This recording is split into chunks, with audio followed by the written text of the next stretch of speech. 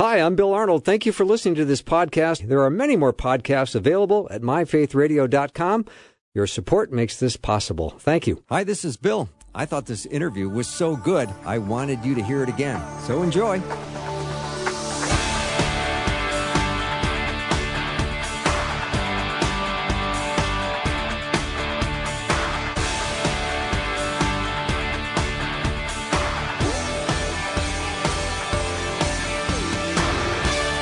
And a warm welcome to the afternoon show. I'm Bill Arnold, and it is now time for hour 2 of Guy Talk, which means let me know what questions you have for the Power Panel. I've got the professor, the pastor, and the Sunday school teacher, and special guest, the president, Dr. Corbin Hornbeak, is with us as well today. So I've got Greg, Tom, and Jeff, and Corbin all ready to go to answer whatever questions you have for us. 877-933-2484. And to get things started, gentlemen, again, welcome to hour 2. Hi, Bill. Yeah, thank you. Good to be here. Thank you. I'm just curious, Corbin, I'd like to start with you. Tell me about the amount of decisions that you have on your plate on any given day, being the president of a university, and how you have to take every decision you make to prayer. Yeah, there are just endless decisions. Endless, isn't it? It really is. Everything that we do at the University of Northwestern, and Northwestern Media, of course, as well, filters through our mission. And our mission exists within 2 guardrails. The one guardrail is the Word of God, and we stand on the inerrancy and sufficiency of Scripture. We are unashamed about that. And so that's really our starting point for how we think about every decision that has to be made. Where does this fit within the Word of God? How can we understand the decision that needs to be made in light of the Word of God and the implications? The other guardrail, of course, is our doctrinal and theological statements. And so when we consider those 2 guardrails, those are really, really helpful guardrails. Now, there is also outside of that, the council of wisdom that exists within the university and president's cabinet. We grapple with decisions, big decisions together. I feel like, there are times where I've got to make the final decision, but I don't operate in a vacuum. And president's cabinet is our academic leaders, our chief financial officer, enrollment, everything that all the vice presidents of each division. And we really debate things, we discuss things, and come to a place where we don't always have consensus, but we do have a sense of leading from the Lord. Fantastic. Yeah. It's so cool to hear a university president to talk about planting their flag on the Word of God. I think so many universities, Christian universities around the country, that are waffling a little bit with the pressures of the culture. Yep. They are actually the ones that are under more pressure and are being attacked by the woke mobs and so on. The ones who are standing firm in the Lord, I think it's like this shield that says, you know what? We don't have time to even try to, influence them in any way because we're going to work on these other, kind of squishy universities over here. So it's really good to hear that. Well, thank you for saying that because there are times I think within Christian higher education exists within the larger marketplace of higher education. That includes public higher education, includes private education, secular, everything. And we have a lot of constituents. We have our governmental association. We've got our alumni base, our donors, our students, our families. There's so many people that have an opinion about what you should do.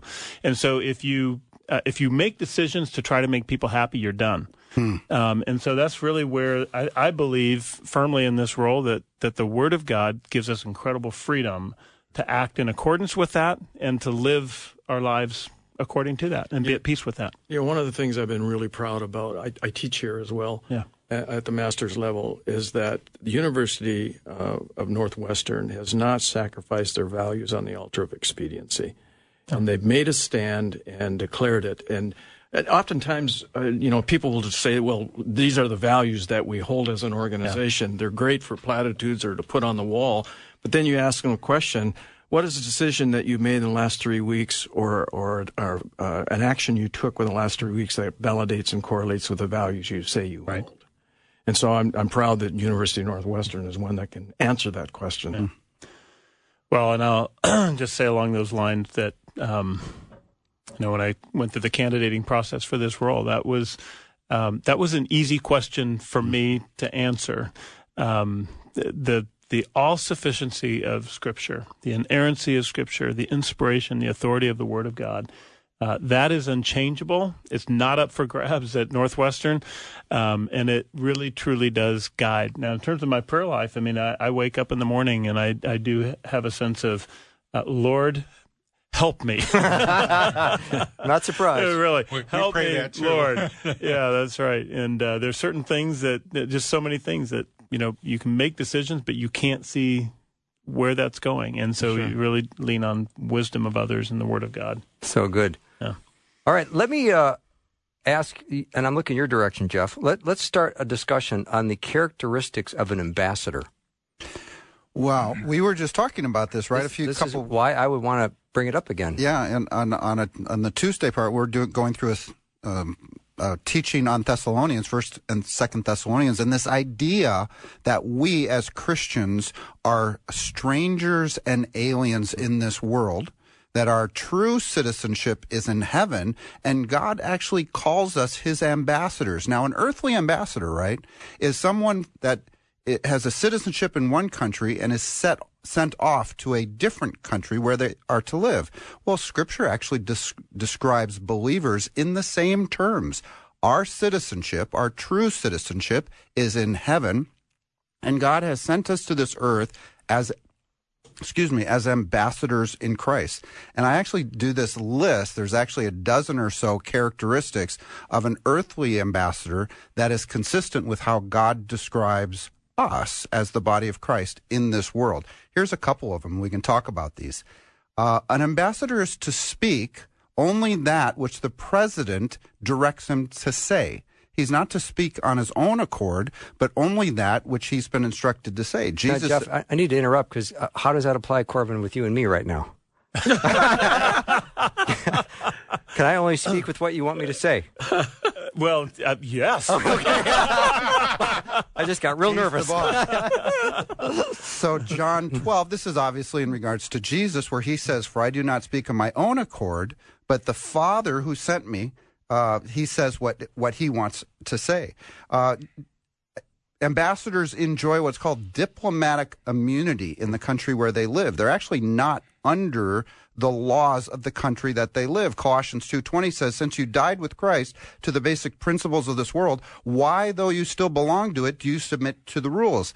Yet, a good ambassador is supposed to submit and follow the laws of the country that they are in. And in the same way, Romans 13 says, everyone must submit to the governing authorities, for there's no authority except which God has established. It goes on in terms of these kind of characteristics of an ambassador, which we would recognize and understand in the world. And that's how God actually describes us. The last one is actually my favorite. And what does a kingdom or a country do right before they wage war with that other country? They recall their ambassadors.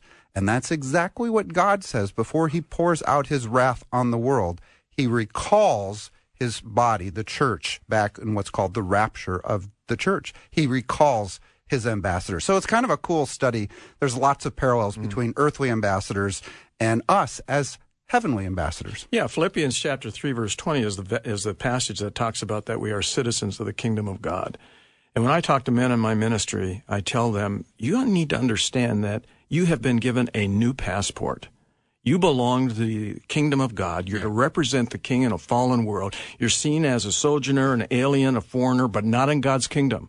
So you are to be in the world for the sake of the world, to minister to the world. And you're representing the king, but you're under new management. And you need to recognize that you're not of the world anymore. It's not a multicultural perspective that says, well, the culture of the kingdom of God is the same as the culture of any other culture. They all have value. No, it stands above every other culture. Absolutely. I coached football for many years, and one of the things that I learned from the other coaches is that you have to build up your team. And so at the beginning of the season, when practice starts, you don't say to your team, you guys are really winners. and then you don't say that again for the rest of the season. You're saying that before every game. You're identifying over and over who you are, what you can do. This is what the local church needs to be doing. We need to be telling our congregations over and over and over, look, you are the ambassadors of the gospel of Jesus Christ. You are the ministers of reconciliation. And what authority that gives in the sense of you have a right to speak for Jesus. Not just speak on your own, but speak through his word, the truth. And think about it for a moment. If Christians in this culture understood that and stood up to the universities, the school boards, the politicians, and all the other things going on, we would not have the issues we have today. But Christians got real silent because I think we have put ambassadorship almost in the realm of being, a college professor. It's a real high thing. Well, yeah, we're all ambassadors. Exactly. Every Christian is an ambassador, but ministers of reconciliation, ambassadors. Yeah. I grew up never hearing that, not once. That I was an ambassador of the gospel or a minister of reconciliation. I heard a lot about tithing. I heard a lot about other things, but never that. There's another aspect that I think we also forget, and that is that when the world persecutes us as an ambassador for Christ, we have to remember they're not persecuting us. Their insults are not directed at us. They're directed at the Lord, right? Absolutely. And in this world, you will have trouble, you will have persecution, but Jesus says, remember, they're really persecuting me. So we also have to remember that. Too often, I think Christians take rejection and persecution just personally. They're not attacking you. They're attacking your home country and the king of who you represent. And anything that we're going to do or say is going to reflect of the president or the king of the country.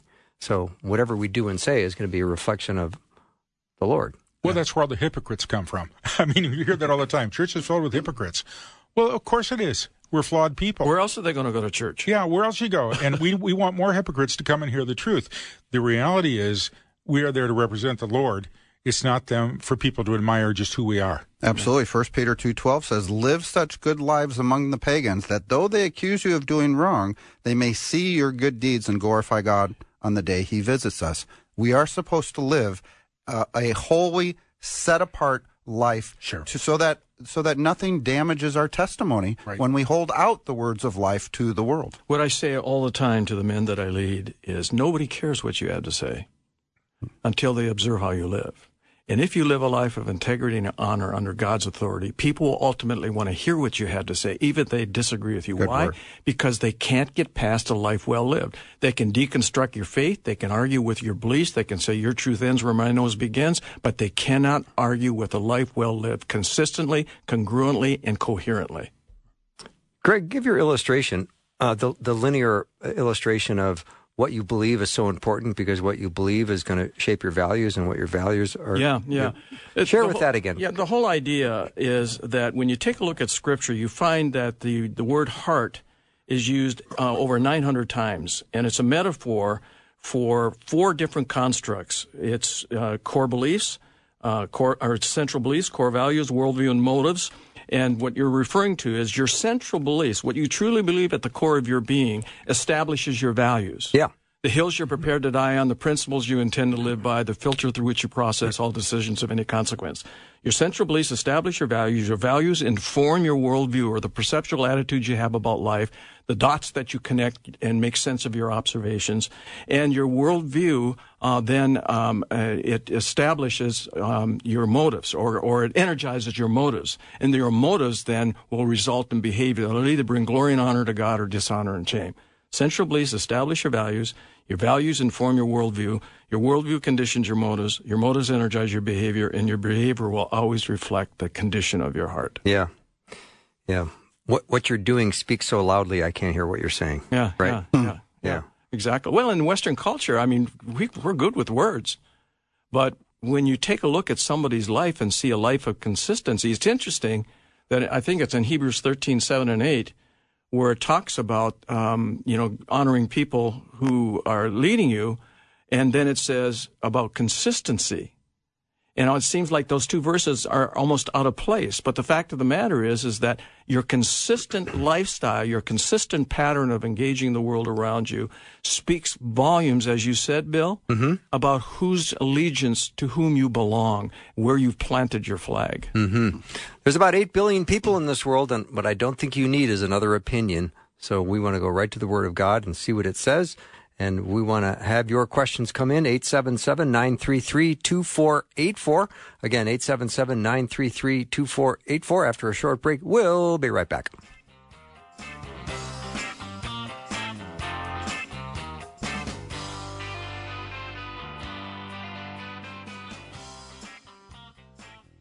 Hello, cheerful givers. It is always amazing that you live so intentionally and give so sacrificially and are so generous in all that you do, whether it's financial gifts or it's your time and talents and resources God has given you. You are making an incredible difference for the kingdom. And kingdom advances through prayer and giving. And we don't want to have the year end without inviting you to make that end of the year tax deductible gift to help support Faith Radio. Your gift right now keeps us spreading the good news in front of a lot of people. So thank you for giving by clicking the link in the show notes or giving at myfaithradio.com. Thank you so much. Hi, this is Bill. I thought this interview was so good, I wanted you to hear it again. So enjoy.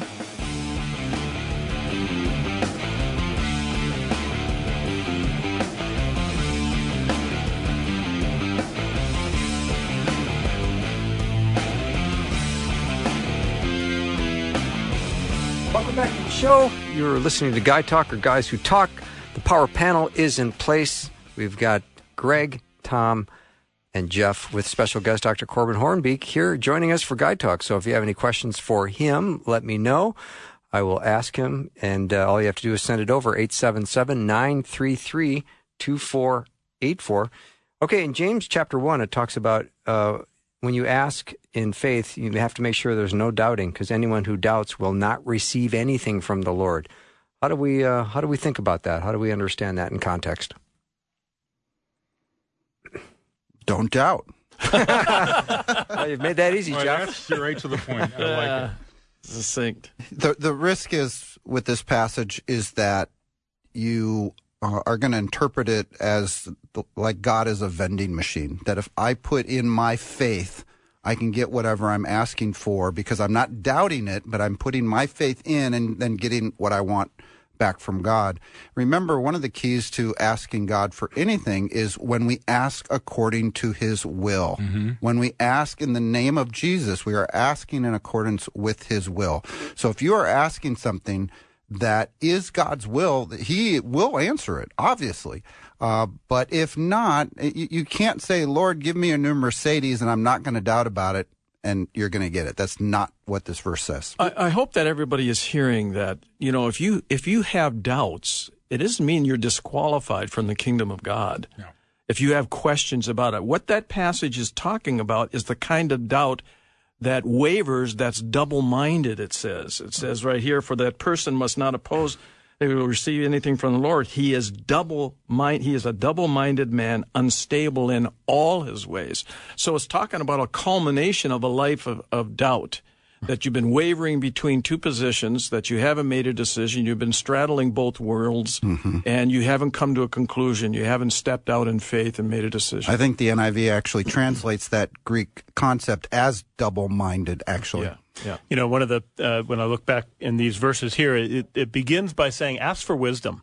Ask God to give us wisdom. It's the one thing that throughout the scripture that we can always count on God to give us is wisdom. And wisdom and the request for wisdom, I think, precedes, where are we in our doubt? And really questioning, what's the source of our doubt? Well, let's stop and ask God for wisdom first. Well, our doubt is believing something other than what we ought to putting our faith in. Yeah.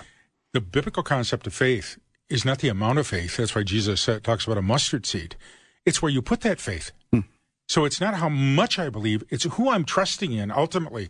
And I'm giving it over to Jesus. And he said, even if you have the faith of a mustard seed, you can say this mountain be moved. Not very much, but you're putting it in the right place. Doubting is when you're looking for something else for the answer. Or you think, I've got to think this through myself and come up with my own answers. Where most of us need to be driven back to getting on our knees in front of Jesus and asking him for wisdom. Great feedback, guys. All right, here's a question. How could Jesus have a different will than the Father? Go to the garden. Not my will, but thy will be done. How could Jesus have a different will than the Father? Well, remember, every single person that's ever walked the face of the earth has a will, has a free will. This is something that we see in Scripture. So Joshua says it this way: choose this day who you will serve. As for me and my house, we will serve the Lord. Elijah said to Israel, how long will you waver between these two? If God is God, worship him. If Baal is God, worship him. Choose this day, right? So the Scripture is full of this idea that man has a free will, and we're supposed to use that free will to do God's will, to say, like Jesus said, not my will, but your will be done. Jesus did have a will, but he submitted it perfectly to the Father's will. Yeah, we have to recognize that he was not only God in the flesh, he's also man. Correct. So, well, the Bible says that he was tempted in every way that we are. If there was no chance he could have failed, then it's a sham. Yeah. No, he really could have failed. But by walking faithfully with the Father, he never did. That doesn't mean he didn't have an opinion that might not always have lined up immediately with what should be done. But look where he went with his opinion. He went to the Lord. I wish I would do that all the time, because too often my opinion outrules my good convictions, and I get myself in trouble. Jesus, though, spoke to the Father. That's the heart of the Christian walk. When you are in Christ, you are to say, not like John the Baptist said, I must decrease, he must increase. Paul said it in Galatians 2:20 like this: I have been crucified with Christ, and I no longer live, but Christ lives in me. Yep. So it's this idea of not I, but Christ. That's the picture of the vine and the branches, by the way. Jesus is the true vine. I'm just a branch. As I abide in him, he will do his will in and through me. All right. Nicely done. Next question. Will we have families in the new world? Will I have the same spouse as I do now? I just was teaching on this on Monday night in my class called Salvation, Sanctification, and Glorification. We were talking about our future glorification and what that is like. And this question arises because of this, when the Sadducees tried to trap Jesus with the question about the woman who had 7 husbands, right? And they each died, and they basically say, whose husband will she be at the resurrection? Now, remember, the Sadducees actually didn't believe in the resurrection, so they're asking a question based on a premise that they actually didn't even believe in. But Jesus says to them, you err because you don't know the Scripture. He then goes on to say that we will be like the angels of heaven. There'll be no giving in marriage. And so some say that we won't have spouses, or we won't remember our family relationships in one way. I don't think that's what it's saying. I think what it's saying that once we are in glory, we won't reproduce. We won't procreate like we do on earth. Because if we did that, and we had children in eternity, in the new heaven and new earth, well, suddenly you'd introduce these free wills again that may choose not to follow Christ, and then you have sin all over again. You get this whole same problem. I don't think God erases our memories. I think we will remember our special relationships in this world. My parents, who were my parents in this world, will be my parents for all of eternity. My brother will be my brother for all of eternity. And I think those relationships will remember and value for the rest of time. Thank you for that, Jeff. All right. My friend is upset because his wife's nephew is not living a Christian life. He blames his father-in-law and calls him a pig. When I brought up the commandment about honoring father and mother, and that it is important for his wife to be able to love and honor her now deceased father, my friend responded, the commandments to love and honor God far supersede those to honor one's father and mother. And in any event, that does not apply to endorsing or enabling a lifetime of running a training academy of ungodliness. Is he correct? Can I jump in on this one? Oh, please. So I became a Christian at the University of Michigan my freshman year, and I grew up in a really secular home. My dad was married and divorced 4 times. And when I became a Christian, the hardest verse in the Bible for me was honor your father and your mother. It wasn't hard for me to honor my mother. It was really hard for me to honor my father. And the reason why it was hard for me to honor my father is that he wasn't a particularly honorable guy. And so I spent a lot of time in the first part of my Christian life looking for, kind of like people look for a loophole in the tax code. I was looking for a loophole in this command to honor your father and mother. And I wrestled with it for years. And, of course, Paul picks this up and says, honor your father and mother, it'll go well with you. And there was just something in my heart. I didn't want to honor my father, and I didn't actually know how to honor my father. And I didn't know where did I stand in all of this. I finally came to a point of surrender on this. And it's a long story, but I realized that my father, and I was the son of my dad's third marriage. So I didn't come into the world in an honorable way. And so I finally came to a point where I said, you know what? God, my father is my God-appointed father. Whether he sees that or not, he is my earthly representative. And I have to honor my father. And it actually began a healing process, with my dad, it was messy. We didn't get it all figured out. He died in 2007. And I found out at his memorial service that he had become a Christian. Wow. I was the only one of the 4 kids to go to his memorial service. And so I wanted to jump in on this question because it's really practical for me. Yeah. But it also represents a really, really difficult, painful family journey for me in my relationship with my dad. Wow. Great story. Thank you a lot more very much, Corbin. That's amazing. Yeah. Really good. What are you doing next Thursday? Hey, this is fun. Yeah. Anybody else have any comments on that? Otherwise, I'll take a break.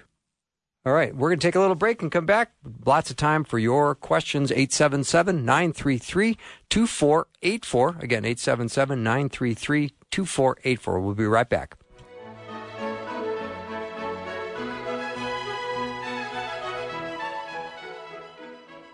Hi, this is Bill. I thought this interview was so good, I wanted you to hear it again. So enjoy.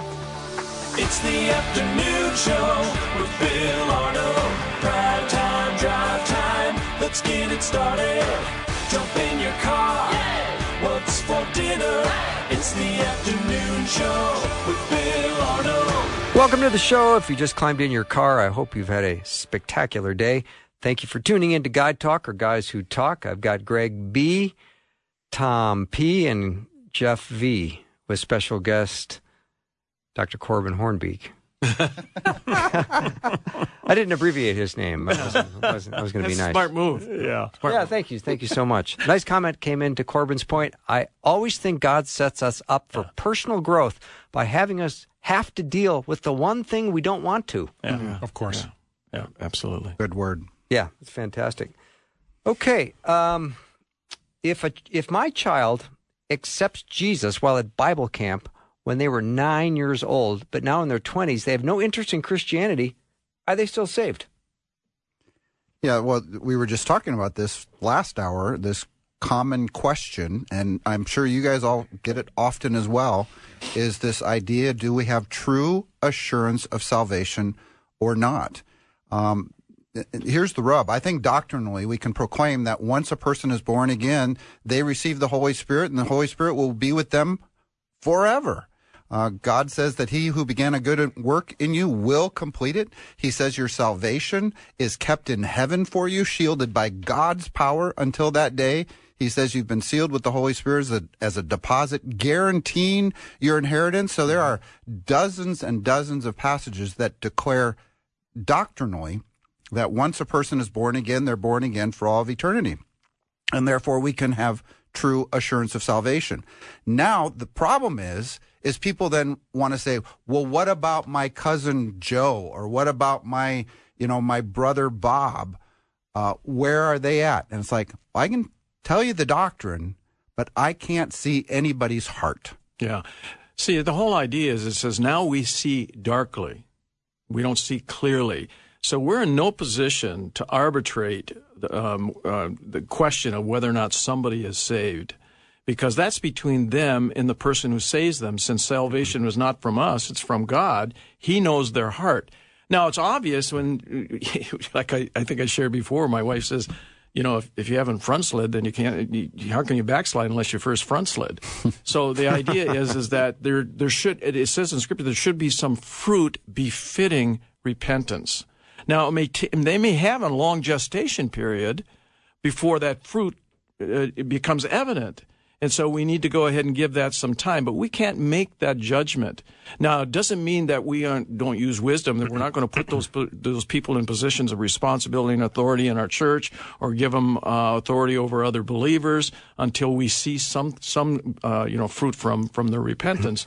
But we can't judge whether or not they're saved just because of we can't see their heart. We can't see their heart. Yep. One of the neat things, we had a summer camp every summer for 10 years up on Stony Lake up in northern Minnesota. And it was very evangelical. And we would have literally, here we are Lutherans having altar calls, but we did it. And we had a lot of kids come to Christ, which I was very much for. Now, one of the things I look at when I look at that situation, and I appreciate the person who sent the question is about what's happened. We now, as believers, no longer can be just put off by that individual who has now claimed Jesus at some point in their life. Now we can start challenging them about being a disciple. Mm-hmm. Well, how are you representing Jesus then if you're not reading his word? How are you doing if you're not proclaiming that? You made a commitment to Jesus. Why aren't you honoring the commitment you made to him? Because I think we have a tendency to let the world take over in people's lives, and we kind of deal with whatever they're dealing with instead of saying, you made a commitment to be a disciple. Now, how can we help you get there? Yeah. All right. Earlier in the program, you were discussing rewards for the works we did. How does Ephesians 2:10 relate to that? And does God prepare these same works beforehand? What's interesting is that none of us are here by coincidence, happenstance, or by mistake. It says in Psalm 139 that God superintended our formation in our mother's womb. He knew us before we ever were. He set the number of days to live on this earth. And then in Ephesians 2:10, it talks about that God has prepared good works for us in advance. Yep. Now, the way that I read that and understand that, we were on the heart of God before we ever existed. We were a planned birth is what we were. And the fact of the matter is that there are things that God has set before us. For some unfathomable reason, infinite God has chosen his finite creatures to facilitate his redemptive purposes in a fallen world. Go figure, because if we were in the seat of decision, we wouldn't have chose us. But God does. So he has a purpose for our life, a unique purpose. We have a general purpose, but we all have a calling. You don't have to go to seminary to get a calling. God gives every follower of Christ a calling. It's like this grand mosaic of God's activity that if your piece is missing, it's very obvious when you look at the totality of that mosaic. You have a part to play, and it's tuning your heart to the heart of God to find out what that purpose is that God prepared in advance for you to fulfill. I think this verse ties right in with where there is so much confusion in Christianity over we are predestined. I do not believe some are predestined to go to heaven and some are predestined to go to hell regardless. I just don't believe that. I don't see that in Scripture. What I do believe is if you take this, we are God's workmanship, that also can be translated to work of art, which I think is very interesting, kind of as Mona Lisa in that sense, that the Lord has already set us apart for that. Our goal in life is to so listen to him that through all the trials and the temptations, whatever in life, we shape into his mold.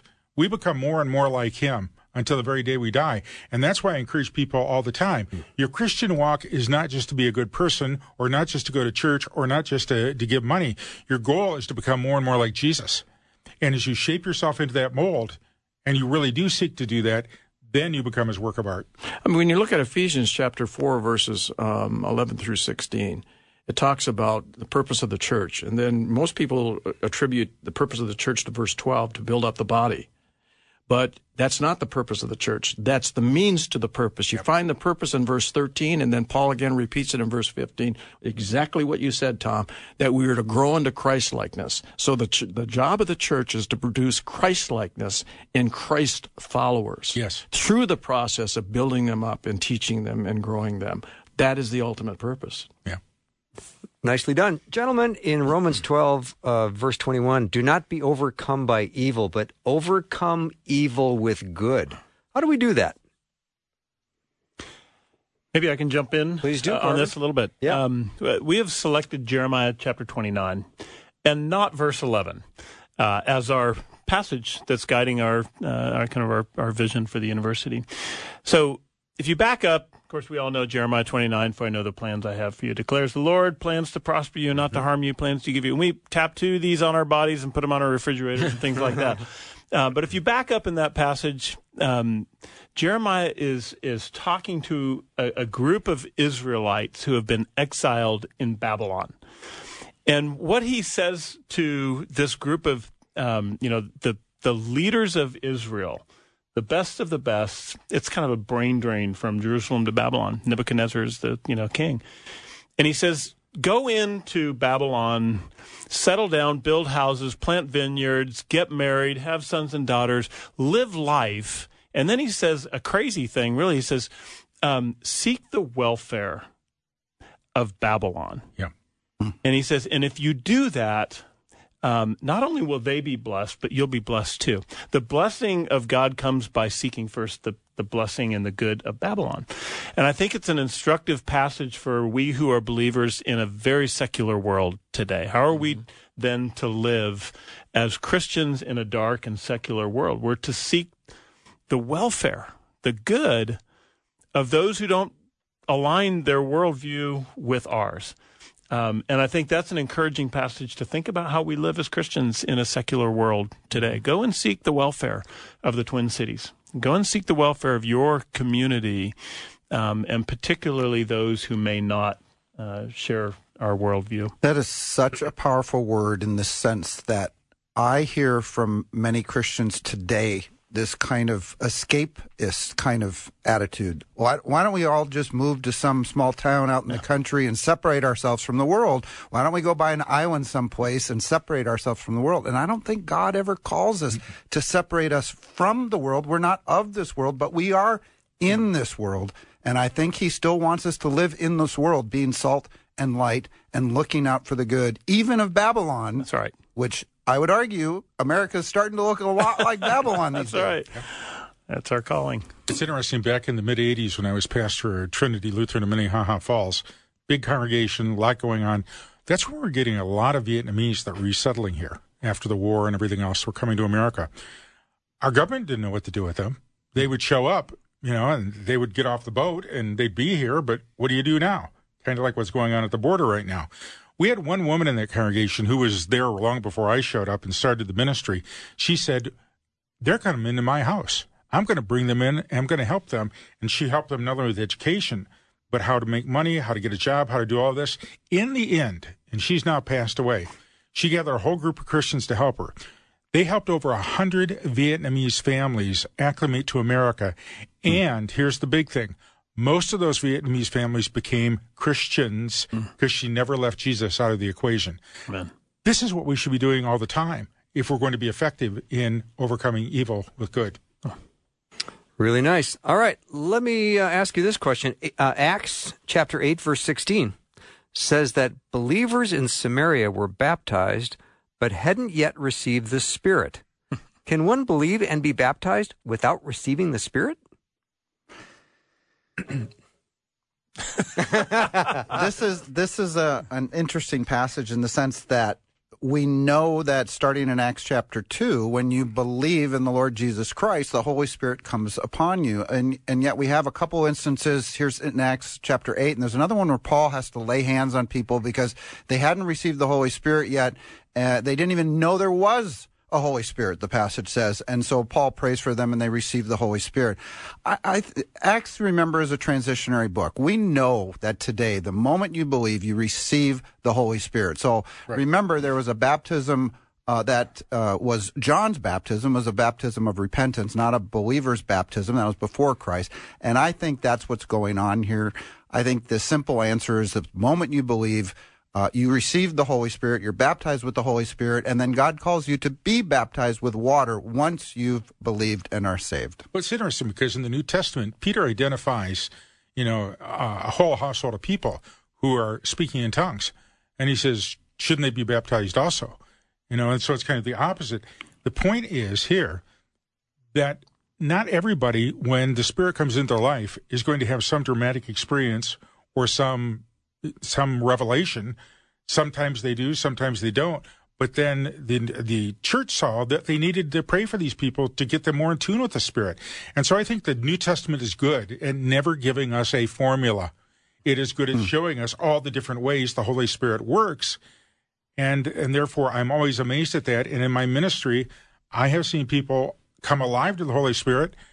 at the moment they received Christ, and I've seen others that it took them a long time before they were talking I've always about thought it would be really cool if we still saw tongues of fire coming down when someone believed and received the Holy Spirit today. I would love it. Mm-hmm. All right, gentlemen, how do we count it all joy when we face such trials and temptations? Oh, when you figure that one out, will you email me? I will indeed. Well, Yes. there's a difference between happiness and joy. We conflate them today to be one and the same. You cannot be happy and mournful at the same time, but you can be joyful and mournful at the same time, because joy is an internal quality. It's not stimulated, instigated, or catalyzed by an outside experience that causes you to be happy. It's about your internal contentment. And so even in the midst of trials, you can be joyful because you know where your hope resides. It's in Jesus Christ. It's an acknowledgement that you're not your own. You've been bought with the price, as you referred to, and you belong to the kingdom of God. But you can have joy in the midst of sorrow. You can have joy in the midst of mourning, but not happiness. Go ahead, Jeff. No, I was just going to recount. There's a story in Acts chapter 5 where the apostles are arrested. They were probably going to be killed, but there's a guy who stands up that says, hey, this might be from God. And so they just beat them and send them on their way. But there's verse 41 in Acts chapter 5. It says this, and then the apostles left the Sanhedrin rejoicing because they had been counted worthy of suffering disgrace for his name. That's what I think Paul was talking about in that verse. And I tell you, it is. I know what you're saying, Greg, but still, is that our first response when we suffer as Christians or are persecuted, to rejoice because we feel worthy to suffer for his name? All right, we'll take a break and be right back with more Guy Talk. Let me know if you've got a question. Text it over, 877-933-2484. Again, 877-933-2484. I've got Greg B., Tom P., Jeff V., and Dr. Corbin Hornbeak. We'll be right back.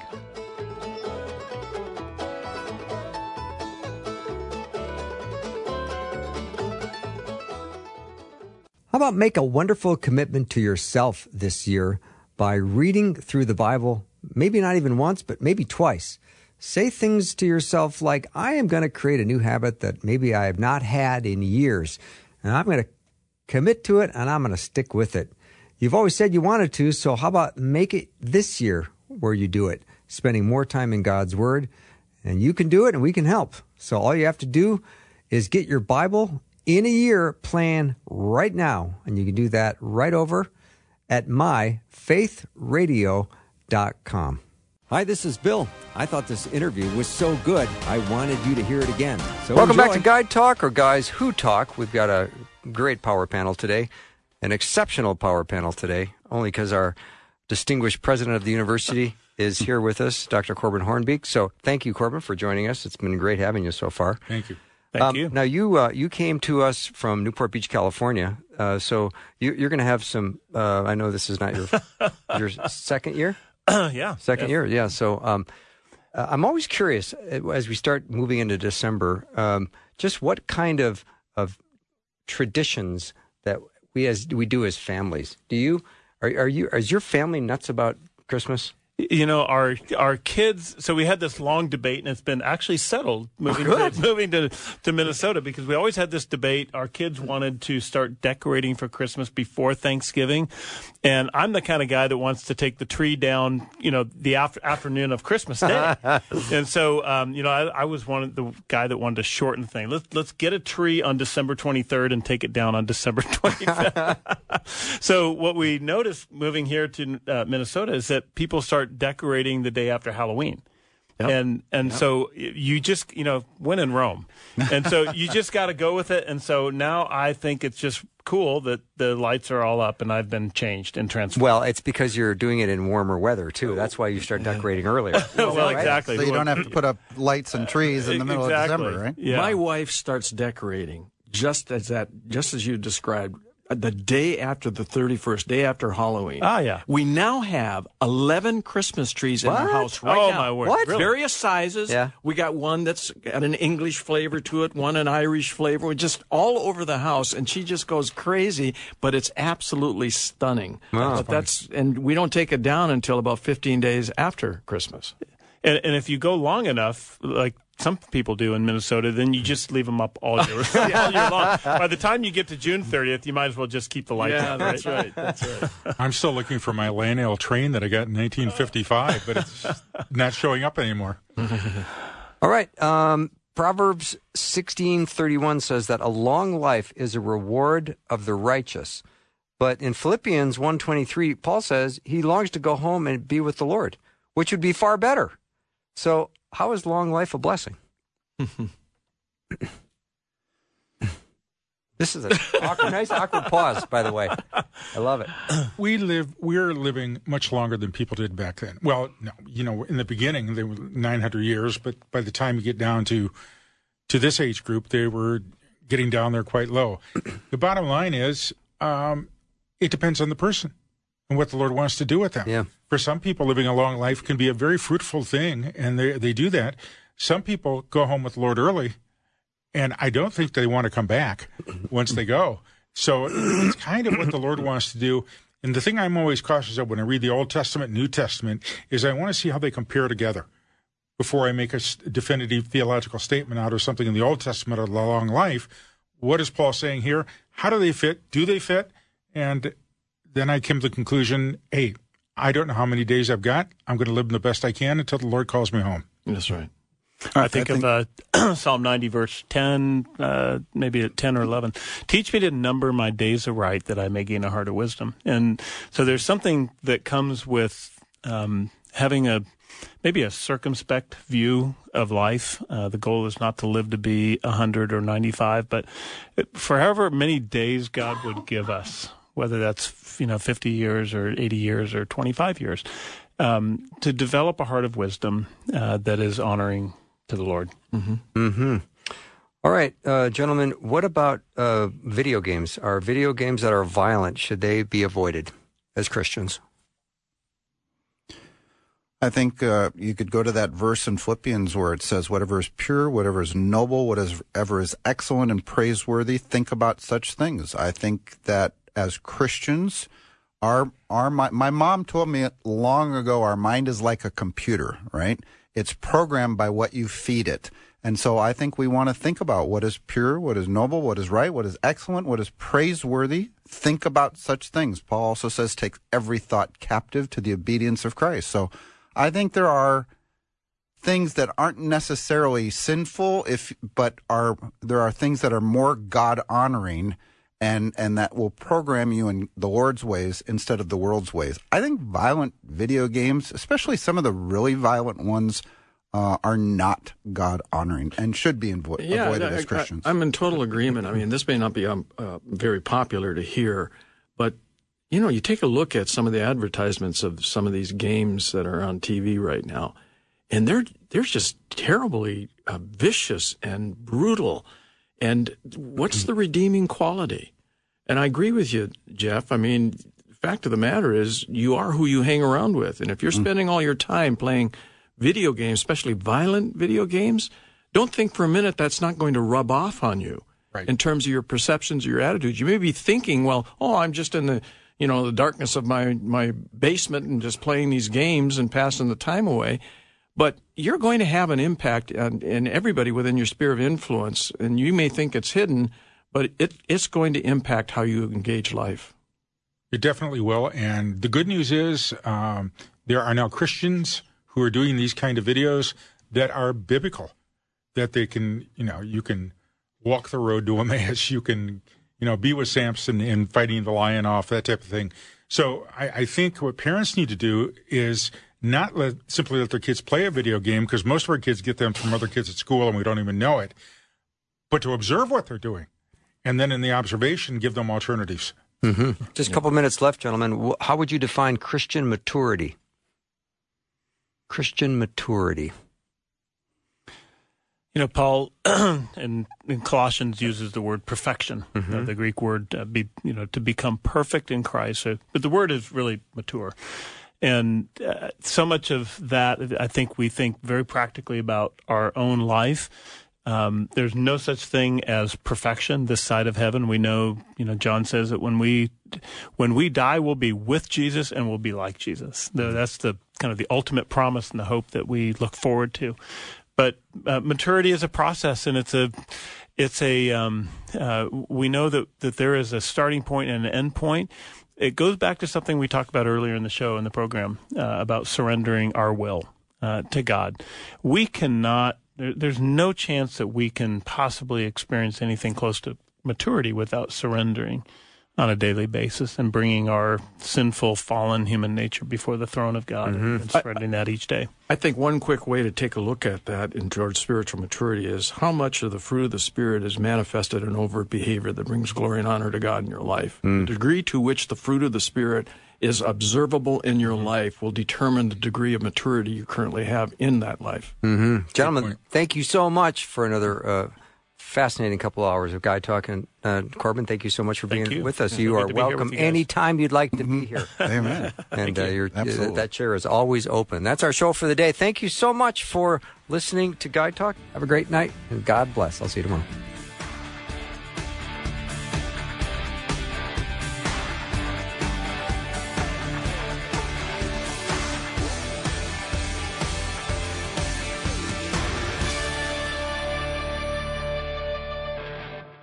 Thanks for listening. Programming like this is made available through your support. Information available at myfaithradio.com.